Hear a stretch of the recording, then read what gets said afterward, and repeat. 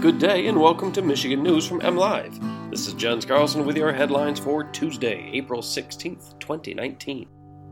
Today, a religious adoption agency is suing Michigan. A Michigan native wins a Pulitzer, and get your walking shoes ready for the Trail of Dragons.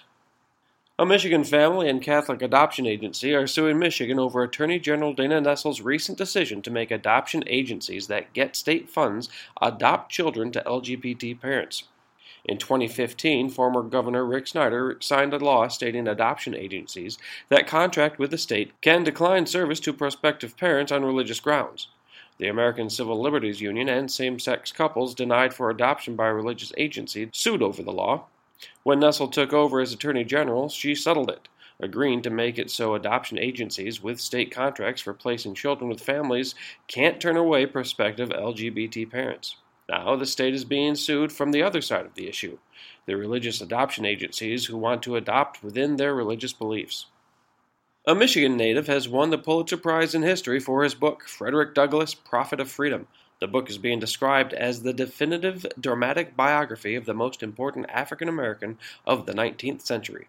David W. Blight, who was a professor of American history at Yale University, was announced the winner of the prestigious prize, which was first given in 1917. Blight was born and raised in Flint. He graduated from Michigan State University and taught at Flint Northern High School from 1971 until 1978. And finally, with or without Game of Thrones, dragons are pretty cool.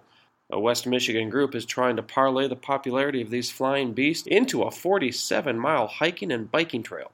Construction could begin this year on Michigan's Dragon at Hardy Dam, a trail that would encircle a dam-formed pond from the Muskegon River in Newaygo and Mecosta counties. The Hardy Dam pond, when viewed from above, resembles the shape of a dragon. The trail would feature 13 scenic overlooks and 20 footbridges, including 3 suspension bridges over deep ravines. The $3 million project is expected to break ground this summer, with completion as early as 2022. For more on these stories and other headlines from across the state, head on over to mlive.com. A special shout out today goes to the fine folks in Adrian. Yo, Adrian, thanks for listening. Have a great day.